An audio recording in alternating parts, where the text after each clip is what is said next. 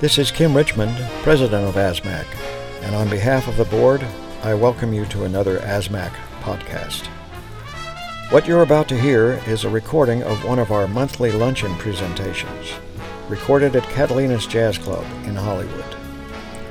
These podcasts feature leading Hollywood composers, arrangers, orchestrators, and musicians talking about their lives in music. The Luncheon Talk begins with an excerpt from a video of an interview with Duane Tatro by John Burlingame. The full interview is available on our ASMAC website store. All right, Duane Tatro. Yes, sir. This is August 28th, 2015. Thank you for doing this with us. Let's start by asking when and where you were born. Born in Van Nuys, 1927, May 18, in a house. In those days, the doctor came to the house and you were born in the house. Well, when was the first time you picked up an instrument? When did you begin to play, and what was that instrument? I got interested in playing the clarinet, and I can't tell you why, but I just can't think of why it was the clarinet. But I used to mow lawns, pull weeds, little garden trips and all that kind of stuff, until I got enough to buy a clarinet. So I went to a little shop, a music store in Santa Monica, and for $15 I got a clarinet. Doc Randall looked at the clarinet for me, and he said, "It's cracked and it'll never play in tune." So I went home, and my dad, who was not real happy about my interest in music, but he wasn't going to have his son take advantage of it, so he came back with me. And he made the guy an offer that he couldn't refuse, so I got the money back. My dad was a rough character. Anyway,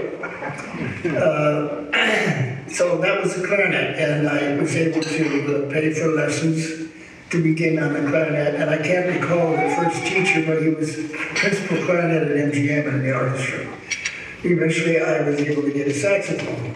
So you were presumably a young teenager, maybe 15 years old? Yeah, right, 14, 15 at any rate. And so pretty soon I was beginning to play amateur orchestras, tenor and clarinet. And slowly, my first gig was at the Veterans Hospital in Westwood. $3 a night on the weekend, one night. And it'd be pulling weeds. So I'm in high school, but I'm beginning to play enough so that I'm picking up. And suddenly I get a call from Stan Kenton to our house. And I thought I'd died and gone to heaven. Anyway, he said that they were with the Bob Hope Show. His band was, and for the season, and they needed a saxophone player, and they heard about me through, I don't know, maybe the Alvina Ray band or something. I don't know how he heard about me, but in any case, he wanted me to come to the Long Beach Auditorium on Tuesday night, which is, I don't know, 2 or 3 nights away, and consider going on the road with him. Well, how old were you? I was 16. So my dad said, "Oh no, you got to finish high school," logical. So, however, I was crushed, and I worked on him day and night for 2 days. He finally borrowed some gas stamps because the war was on, and from the neighbors, and he took me to Long Beach. We watched the Bob Hope Show. When it was over, Stan came out and sat down with the two of us. And they went over details, like that, and so at one point he said, "Well, we're going to leave tonight, and if Duane doesn't like the band, or if he doesn't work out, I'll make sure he gets right back home." So that clinched it for my dad. Can you imagine if I wouldn't like the band? Anyway. So off I went. At the age of 16? At the age of 16 with the Stan Kenton band. Did you play with Mel Torme at some point during this? Yes, I did. I remember that. That's really cool. When was that? Oh dear. Mel had the Meltones, and he was trying to get into movies, films. So he bought Chico Marx's library, because Chico had a big band. And I was in that band. And we rehearsed and rehearsed and rehearsed. And then all we ever did was play for movie people to watch to see if they were going to hire him. It was all about acting for him. But it was fun to play in band, you know, they were good players. When was this? Was this before or after the Kenton experience? Let's see. It would have been after, yeah. Okay, so you came back and finished high school, right? Finished high school, okay. So I'm curious to know when you started to get the urge to write more than play. I think that was towards the end of high school when I started with Russ Garcia. Oh, so you studied with Russ Garcia? Yeah, he was my mentor during the early years. And that was here in Los Angeles? Yeah. Well, I wanted to write for saxophone section, you know, because I knew about the instrument, could do it a little bit, and I didn't know what the other guys did, but not later. Anyway, so I wrote things like that, and as a matter of fact, there was a friend who lived in the neighborhood who played saxophone as well. And we used to rehearse at his house, 5 saxes. And somehow or another, a guy at MGM, an orchestrator, he played the Gershwin Concerto. Wouldn't have been Calvin Jackson. It was, Calvin Jackson. Thank you. Anyway, he wrote for us, for our section. He came in and he sort of mentored me a little bit about, you know, what to do and so on. Really a nice guy. I mean, he's gone now, of course. So that's when I got interested in writing, and that never ceased. And so how long did you study with Russ? probably, well, as I told you, I think we were close friends. And I studied with him until probably the Kenton days. And then retained the friendship, as I think I mentioned, I was best man at his wedding and so on. We were close friends. Archer 5 and 11.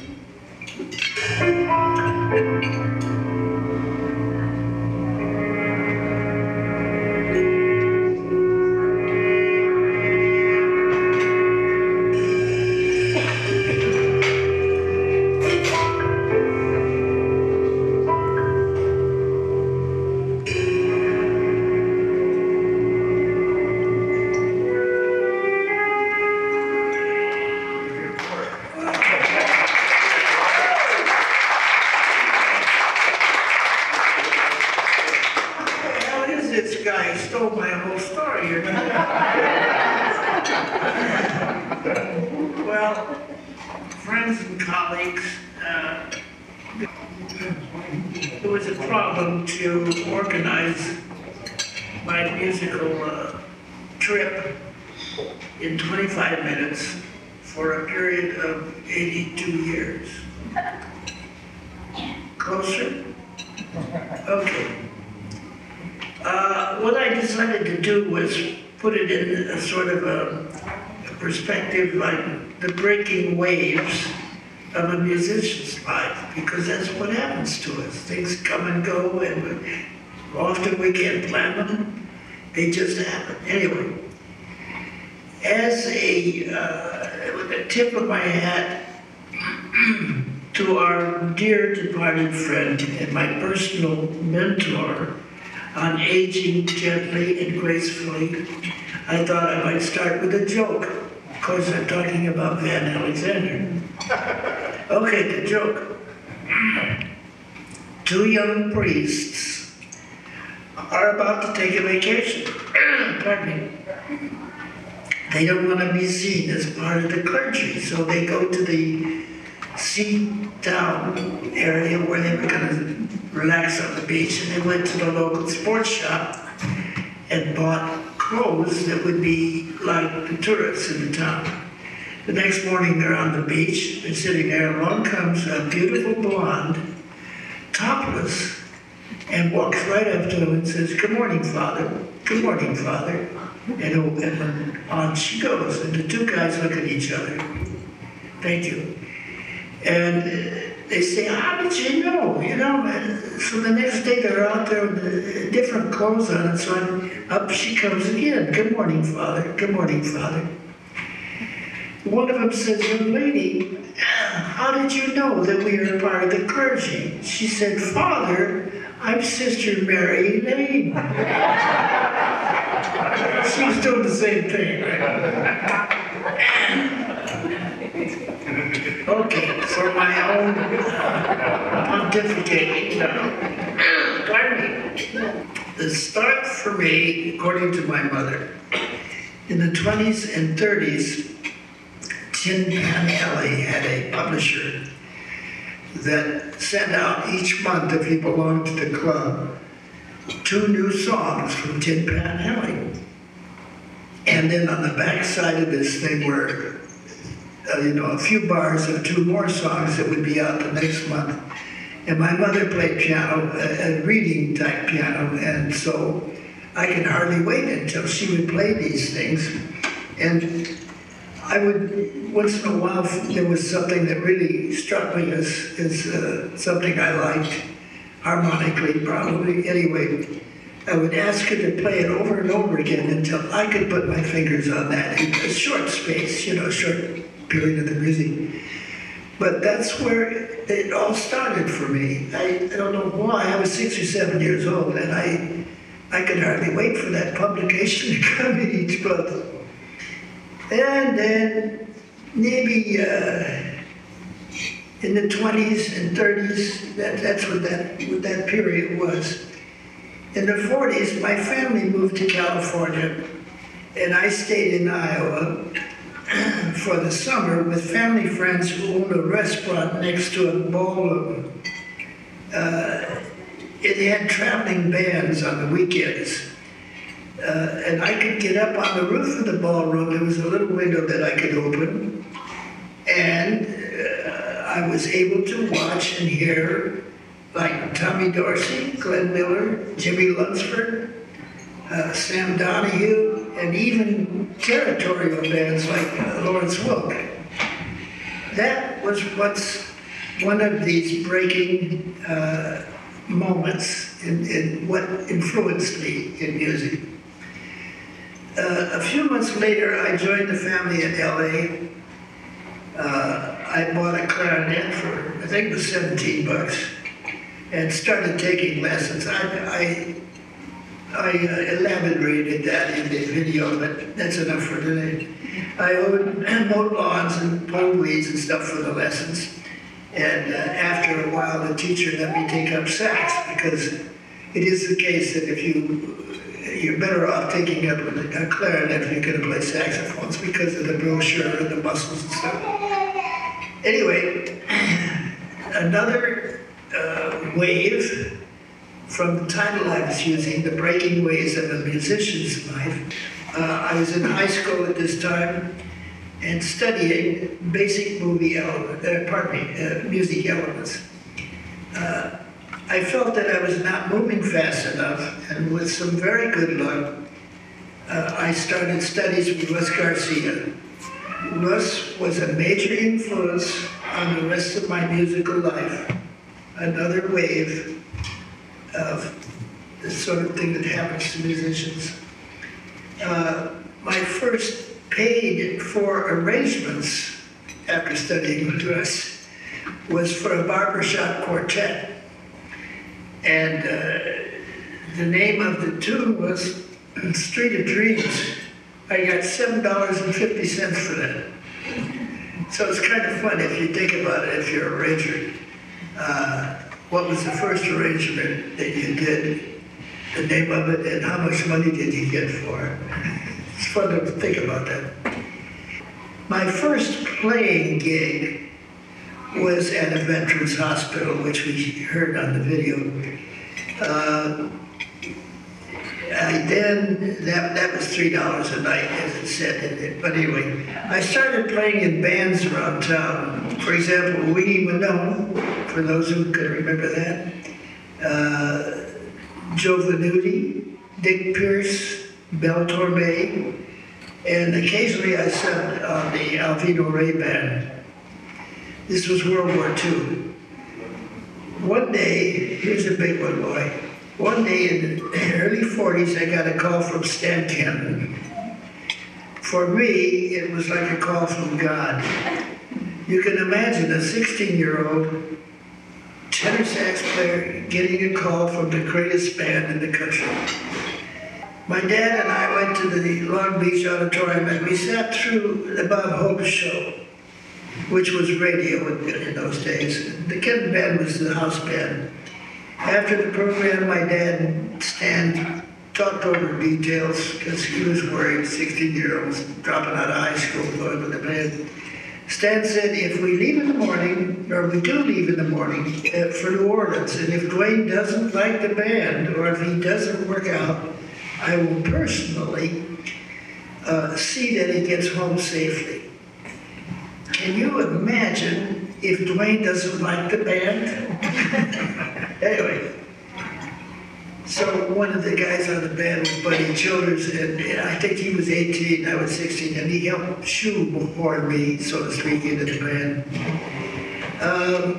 Let's see, the Pope show was on once a week, and in between, we played military bases across the country. You know, it was a tough life. We're freshening up in the men's room with cold water at the ballroom, playing the gig, and back on the road to Atlantic City. I never saw New Orleans. It's funny. Anyway, back in LA, we played up and down the coast. It was Stan's habit to rehearse the band on the stand after the gig. On one occasion, a young man came up in front of the band. He had music papers sticking out of every pocket. Bob Gioga passed out the parts to the original piece called Opus $1.380. That was our first encounter with Mr. Pete Bugalo. In my draft, as my draft time was coming up, I took some tests and wound up in the Navy. I studied radar shipboard repair until the war ended. The Navy transferred me into the Great Lakes Band Department. Now we're talking a huge break in terms of musical impetus.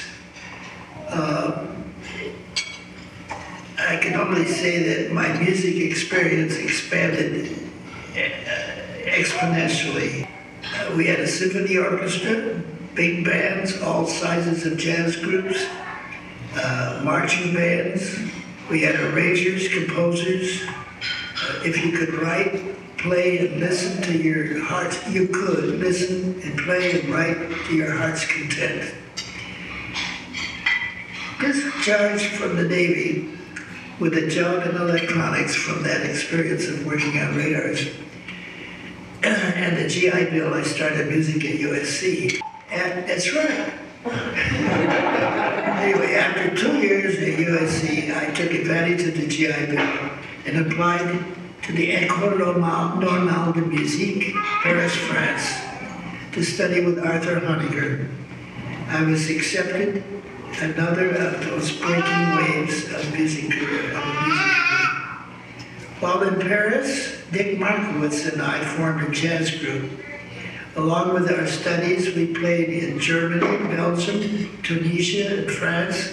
We often backed up great American jazz players like Roy Eldridge, Rex Stewart, James Moody.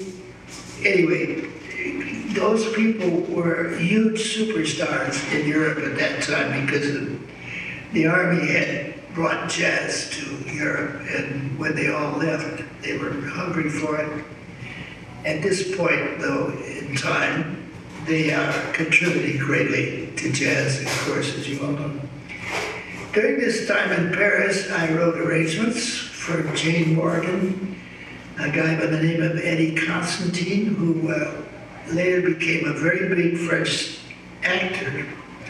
I wrote dance and musical numbers for the Lido Club, and financially I was able to send for and marry my first wife, which was not Francoise. This wife was from Santa Monica, married her in Paris. I did the whole damn thing backwards. I married Francoise, who's French, in Los Angeles, you know. Anyway, back in the USA, I received a commission to write an original jazz album for Contemporary Records. I wrote from the point of view of the classical techniques I had learned. The players were Stu Williamson, Bobby Nibelson, Vince DeRosa, Joe Maney, Bill Holman, he's here in the audience, Jimmy Giuffre, Ralph Pena, marvelous bass player, and Shelley Raymond. The name of the album was Duane Tatro's Jazz for Mars, and I'll ask whoever is back there to play one of the pieces from it.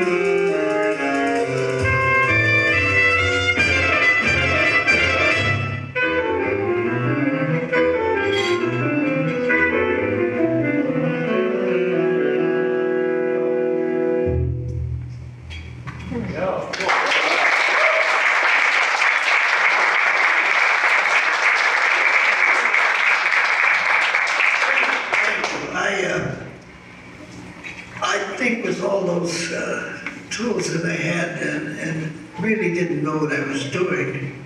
That's probably the most imaginative music that I've written for 30 years at least. Actually, I learned a lot of things how to do it, and then it didn't turn out for me as imaginative as that was. Anyway, that's a different side comment, and I must say that during that, when that came out, there were a couple of critics that really panned it. They said it was not jazz. It wasn't jazz, and it was too closely, tightly written, and all that sort of thing. With the guys that I described, Shelly Manne and Bill Hall, all these guys, I mean, it could not be jazz. Anyway,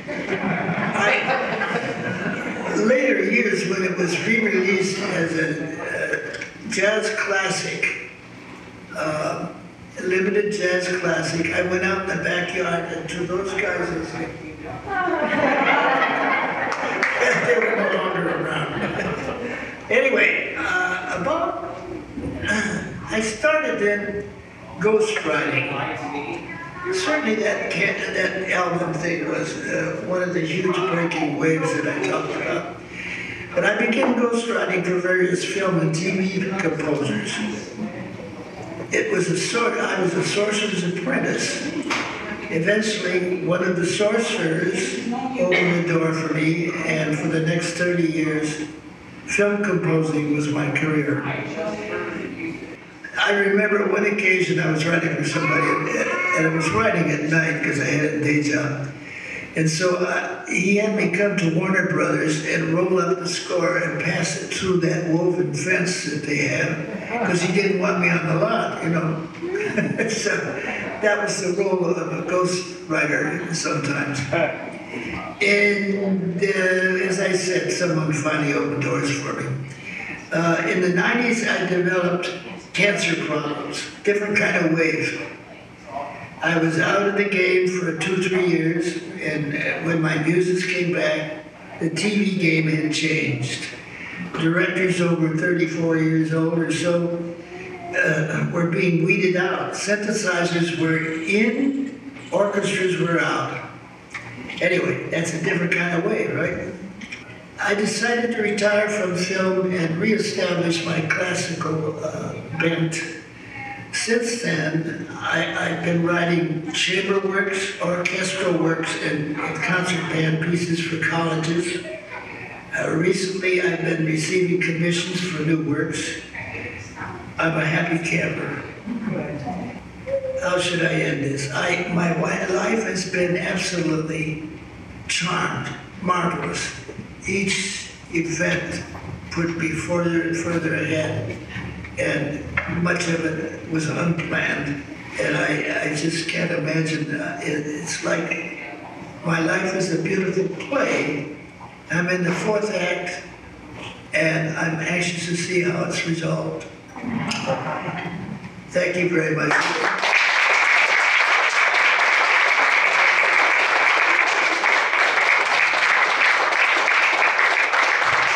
Thank you.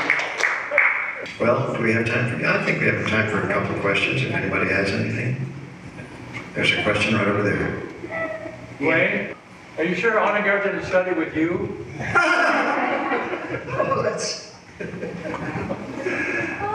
That's terrible. He was such a kind gentleman and a marvelous teacher. We had in our class, we had 2 guys from Turkey.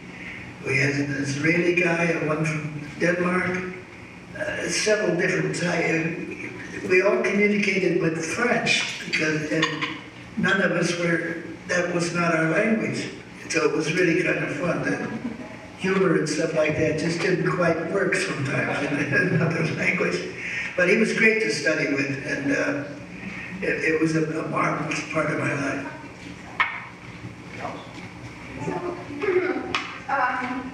My teacher, your friend Mauro Bruno, he orchestrated for you, didn't he? Yes, he did.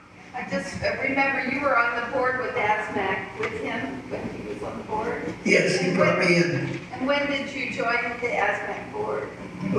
Mauro brought me into it. And in what year? Oh gosh, I don't know. I was I was a vice president for 11 years, and I was in there before that, so I don't know, 15, 20 years, something like that. It's probably on record somewhere. Somebody else? No. Oh, okay. What was the day job that you did when you were ghostwriting and writing that? Oh, the electronics that I studied in the Navy had come into fruition in civilian life. Every company had a company name that ended with tronics. You know, it was just a period when electronics became an important thing as digital stuff has now. So I had the tools to work for people who had electronic companies. I worked in a company that made avionic electronics for military usage in airplanes and stuff like that, you know. Bill Ross had a question over here. Oh. Bill? Okay, hey, Bill, is it you? Right over here, Duane. Yeah, I was just curious. I'm so naive. I thought ghostwriting was something that was relatively new. Can you talk about that, your experiences? Was that something that was more common? Yeah, ghostwriting was, some people had frowned on it. In our business, we have no apprenticeship way to work our ways into writing, composing for films. So ghostwriting was a marvelous way to learn the pressures that the composer is under with the business part of the business.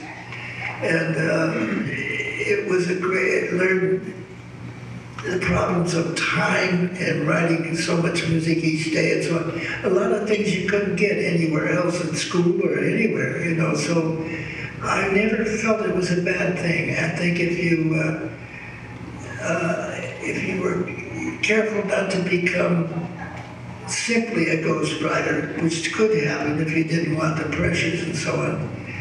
It was a marvelous way to get in, and eventually somebody gives you a hand and helps you into it.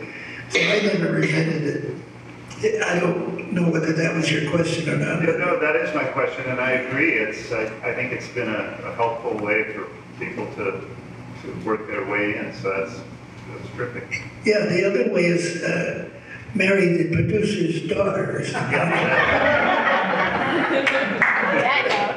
Anybody else? Oh, I've satisfied you all.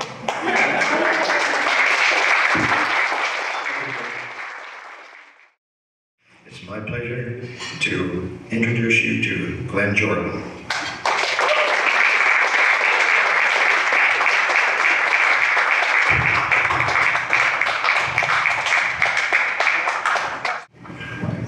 Hello. You know, when I was younger, I went to these and there'd always be telegrams. You know, so-and-so sends a telegram saying he's sorry he can't be there. Today, my longtime engineer, Larold Rebin, who was going to come, sent me a thing on Facebook that said, can't make it. Here's directions in case you forgot. He pasted a cartoon of a conductor looking at a music stand, and it says, directions. Wave arms frantically till music stops, then turn around and bow. So, that was my telegram. I grew up in the music capital of the Northeast, Canterbury, New Hampshire. Pipeline to Hollywood. 800 people in the town. The city hall was a drawer on Dick Halligan's front porch in the desk. If you had to go get a town permit or something, you'd go out to the front porch, you'd pull out the drawer, fill out the permit, close the drawer, and hand you the permit. I joined the union in Concord, New Hampshire, Union number 1. And you may have heard of some people from that union besides me. Tom Rush, who's a very successful singer in the 60s, folk singer. Bonnie Raitt still maintains her union membership there.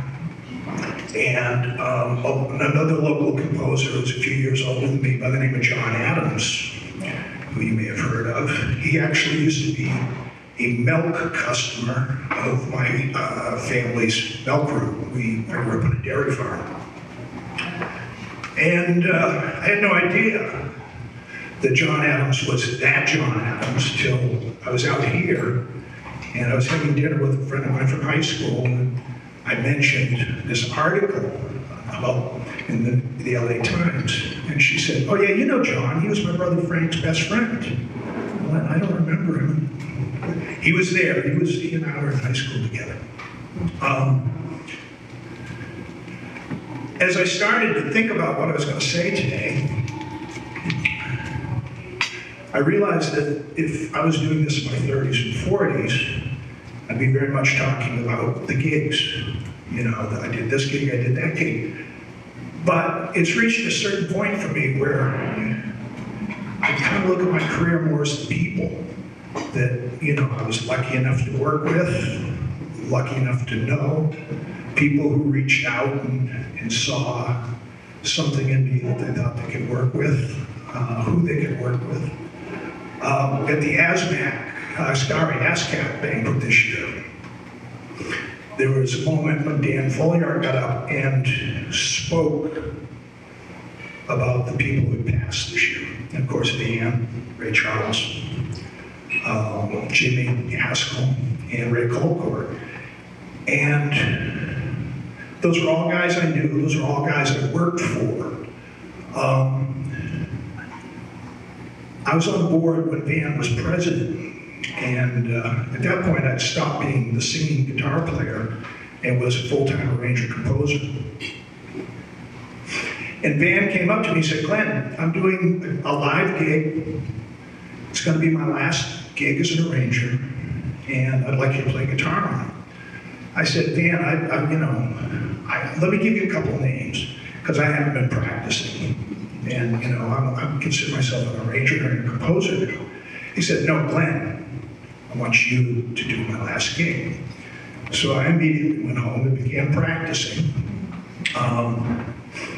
And I think there's only 3 of us left from that gig. I think Rick Baptist, Chuck Berghofer, and I think everybody else is gone. But with Van's passing, I realized what an important event that was for me. That Van asked me to be there, and Van wanted me to play guitar. That's something that's very, very precious to me. John, there's John.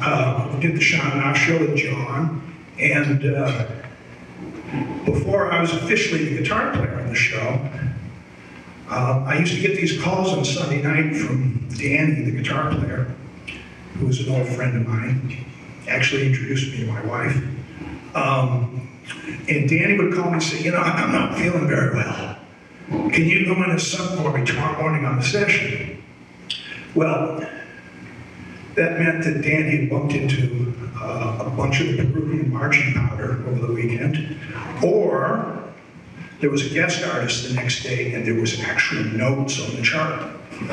And so I used to go in and do the show when Ray was musical director, and the next year, John took over as musical director, and Danny was no longer on the gig, so they called me and said, "Look, you did a great job last year, come play guitar for us on the show."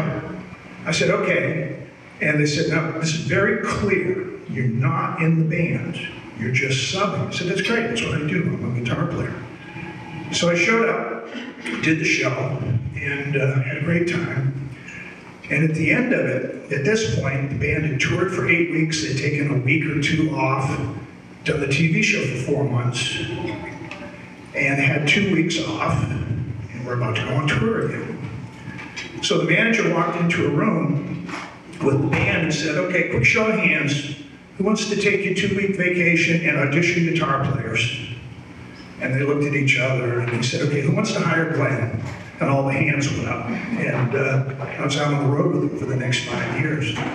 And it was a timely thing because it was 1980. Yamaha just invented the CS-80, which meant now all those sessions that I was doing in the late 70s, where there'd be 4 guitar players and 1 monophonic synth, there would now be one guitar player, he's usually Larry Carlton or Dean Parks, and 3 polyphonic synths. So it was timely for me because it allowed me to get out of town, and that's when I switched at the end of the Sha gig. Is when I switched over to being a full-time composer. One of the first guys to give me a gig, and I have mixed feelings about saying this, was Saban, Chaim Saban. And as far as I know, I was the first guy to ever get royalties out of Chaim. Because, well, that's a long story. But, I did actually get writer's royalties from Chaim. Anyway, every time I bump into him, which is infrequent, Chaim always says to me, you know that cue you did for Ghostbusters, the cartoon show? And he says, boy, that was a great cue. So, Breen, if you could play Big Monster, please.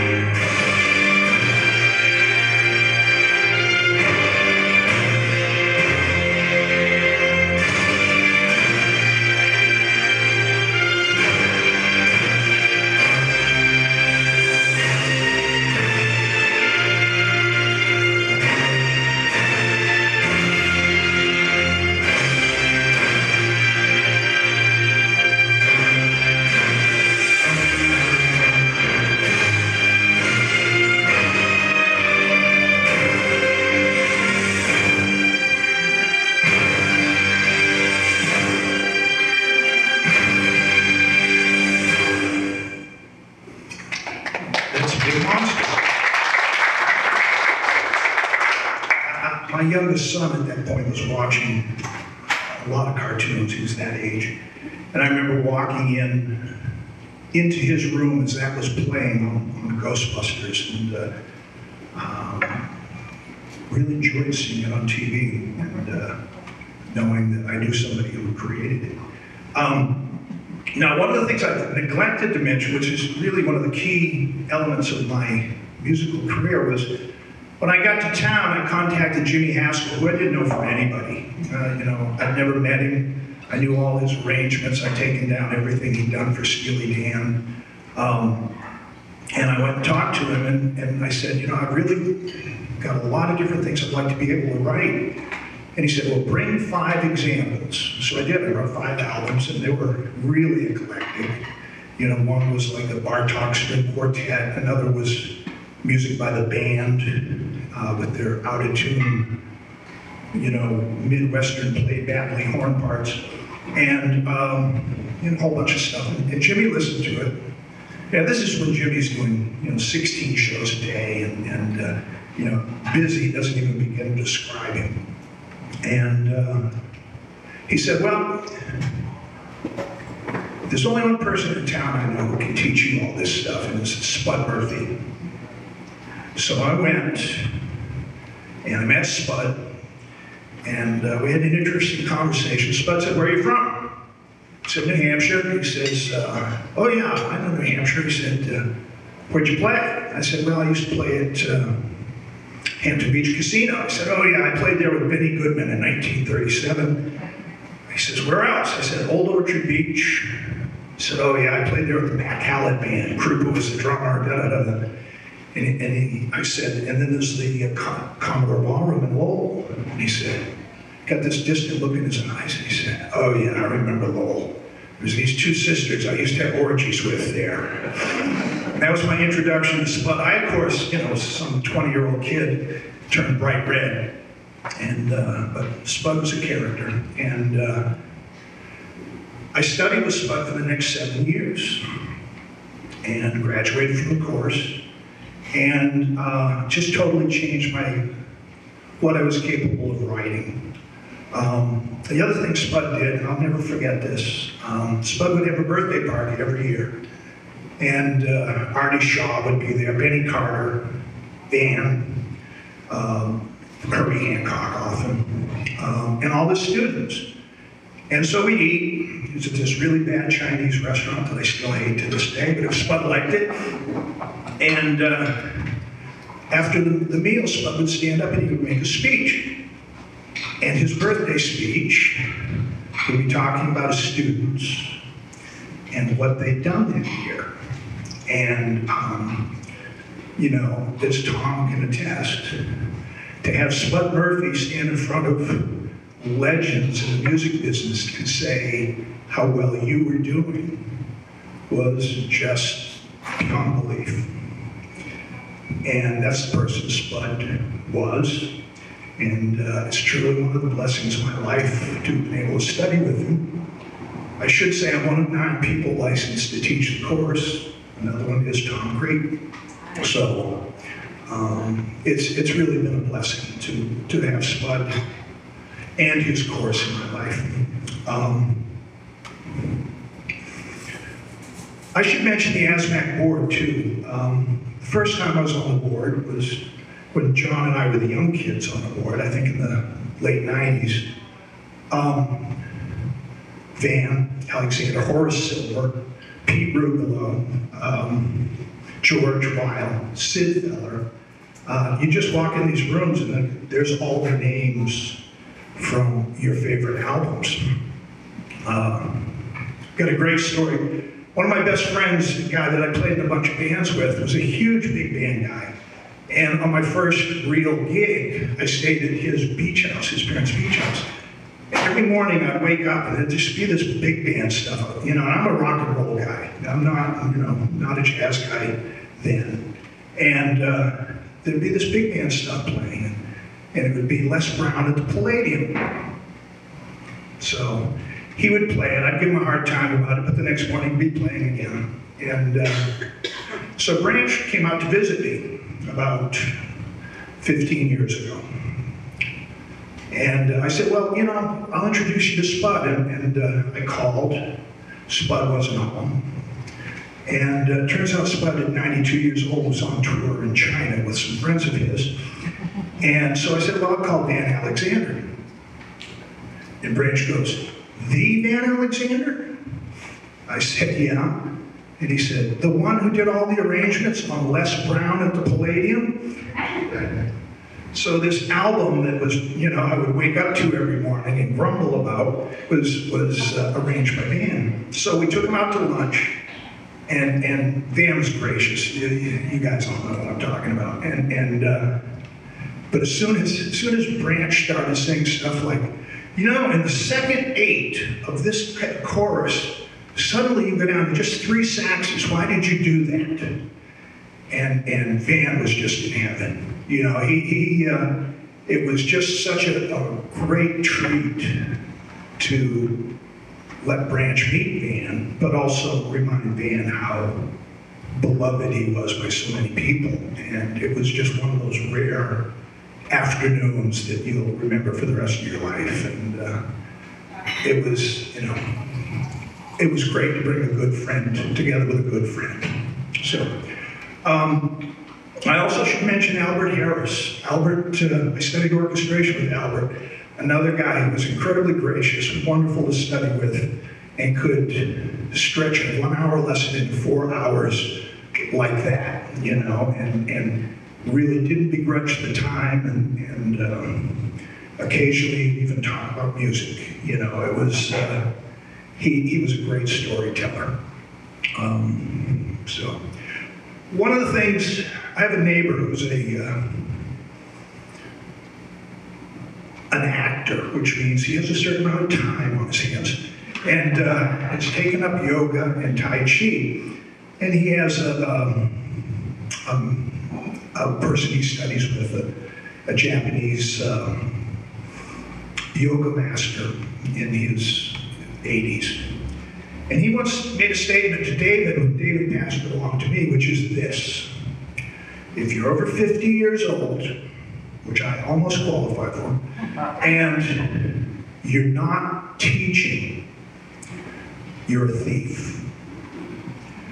And when he said that to me, I was taken aback, but He said, you've basically taken the knowledge and the energy and the love of your teachers and stopped them.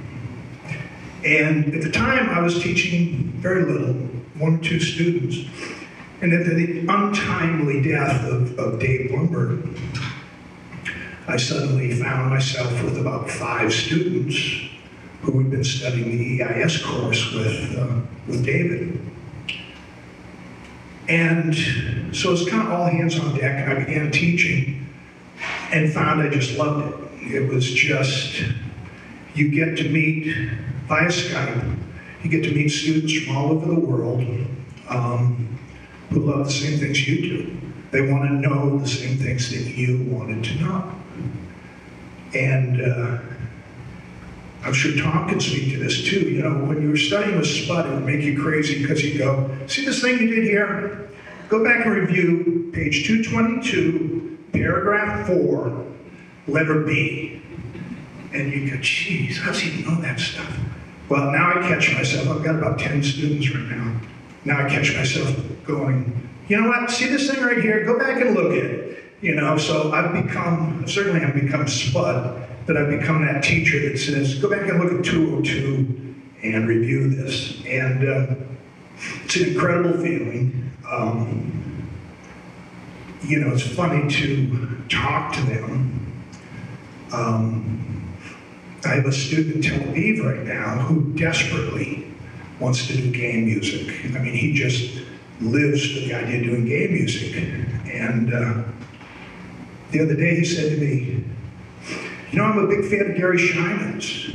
I said, I was talking to Gary last night, you know, at the ASCAP Awards. And it's sort of like we live in an enchanted city. You know, we know Bill Ross, you know what I mean? Bill's one who my students love to talk about. And I really still feel that way. You know, it's to walk in. I've got friends who work with McCartney, and to be able to walk into Paul's rehearsals to see my friends and have Paul wave to me and say, hey Glenn, how's it going? It's pretty cool, you know, even now. So it is kind of a magical place. Let me play a whole bunch of music. Let me play you a couple things. Here's the thing I did on guitar. If you could play As the Moon Sails By, please, Marina. This is kind of Spud with Jeff Beck thrown in.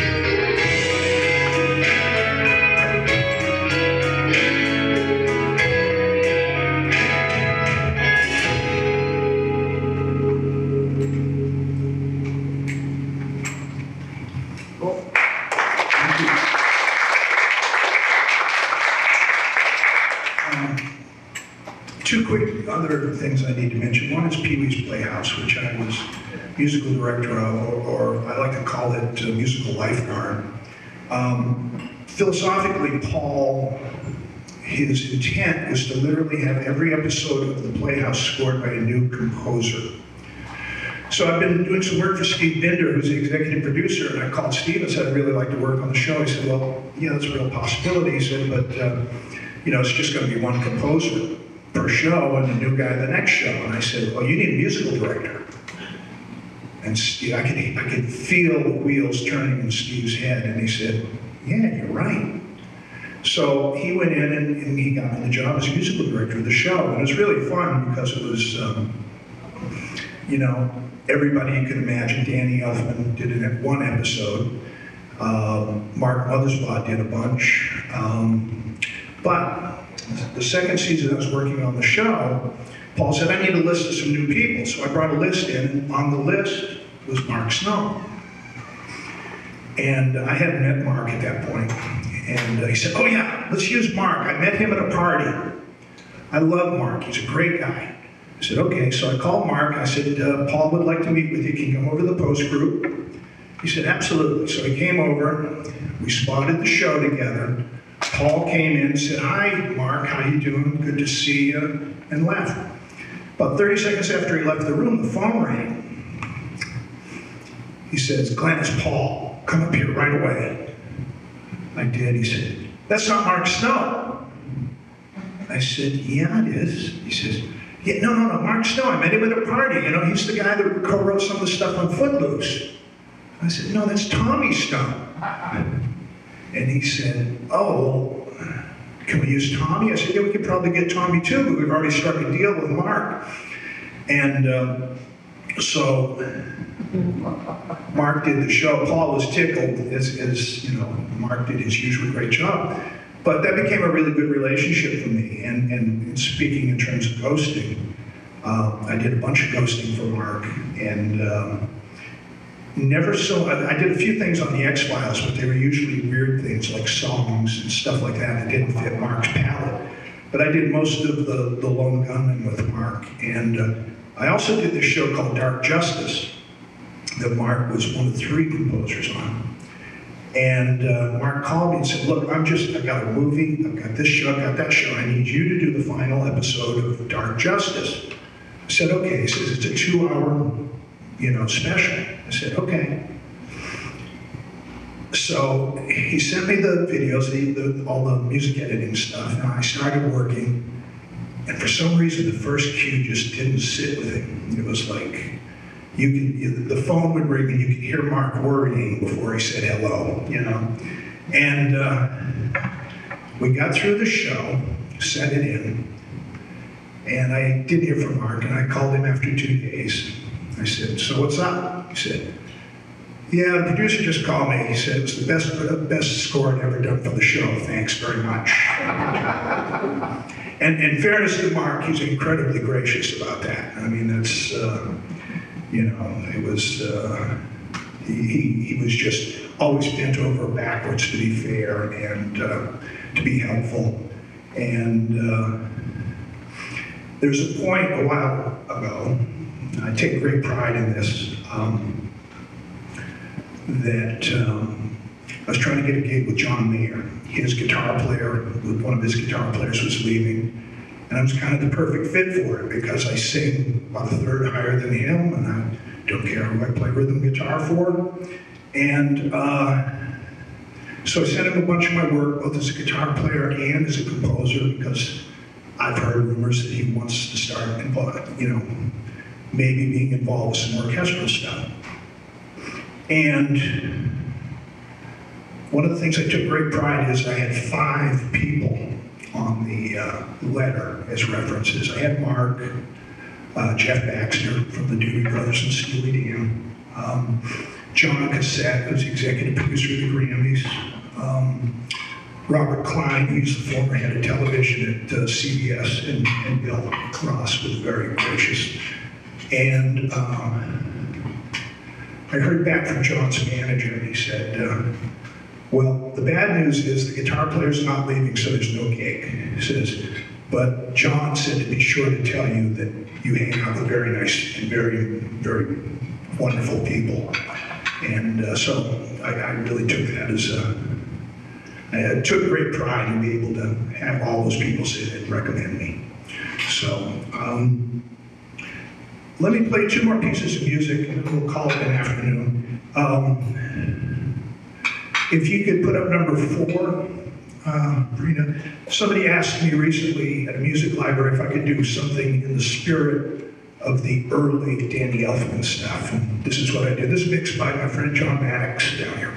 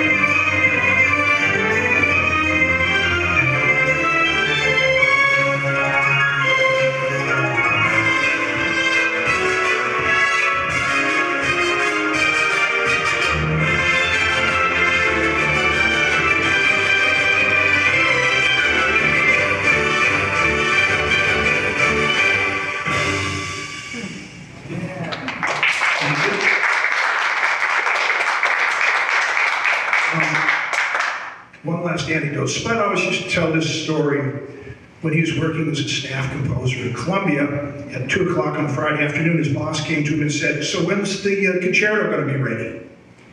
Spud said, "What concerto?" And he said, "Did someone not tell you about the concerto?" And he said, "No, it's the first I've heard of it." He said, "We need a concerto for E-flat clarinet, Monday morning. The session starts at 9. And it's in this film we're shooting, and it's a visual. We have to have it done." So when they worked at Columbia, you worked 9 to 5. 5 o'clock you were done. So they commissioned Spud to do overtime through the weekend. He went home and he wrote this E-flat clarinet concerto. So he shows up Monday with it done and gives it to the copyist. It's all ready to go.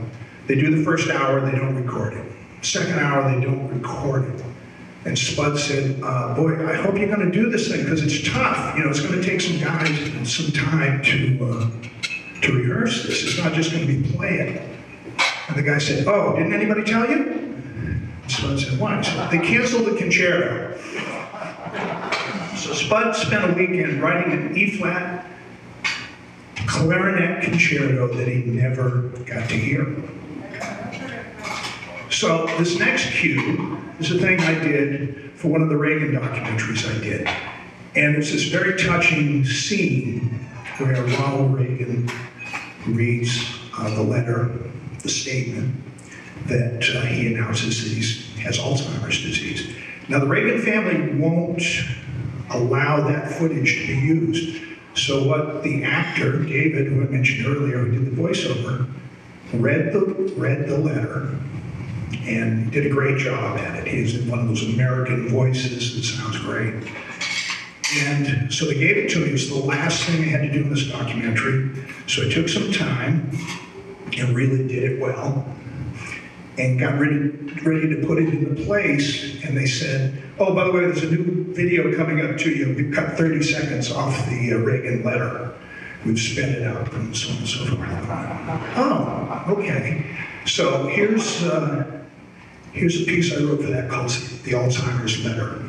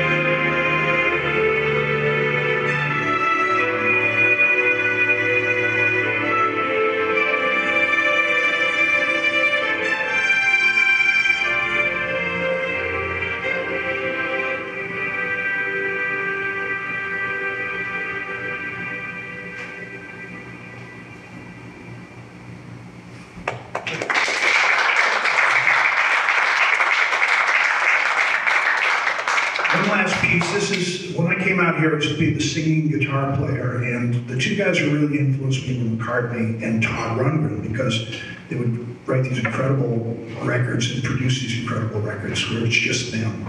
So that's something I really tried to do. And this next piece is Glenn Jordan Orchestra and Choir. Everything on here is me. And if you play One Perfect Wave, and after this piece I'll say thank you very much. Kim says you're dismissed. And thanks for listening. Thanks very much for honoring me. And there's a lot of people in this room I feel very strongly and positively for. And it's just nice to be here and have you share your personas with me. So, Brian, if you would. The sun comes up on my lagoon while Elvis sings blue honey. Dolphins bleed and play schools. Paradise around me. Life is good the whole day long. Dawn's first smile till stars shine. Found a place where I belong.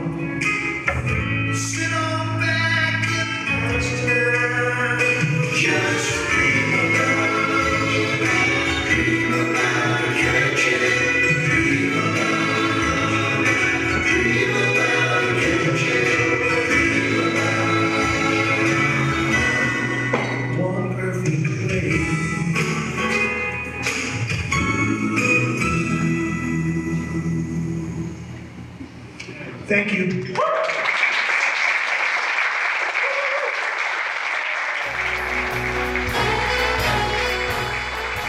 Thank you for listening to another ASMAC podcast. We welcome your feedback at www.asmac.org. This is Kim Richmond, president of ASMAC, and on behalf of the board, I would like to invite you to attend our events, including luncheons, master classes, First Wednesday's workshops, and our annual Golden Score Awards banquet. For a complete list of our podcasts and DVDs, please visit our website at www.asmac.org. Many thanks to Larry Goldman of Balboa Studios for recording this talk. Editing was done by myself to prepare for broadcast.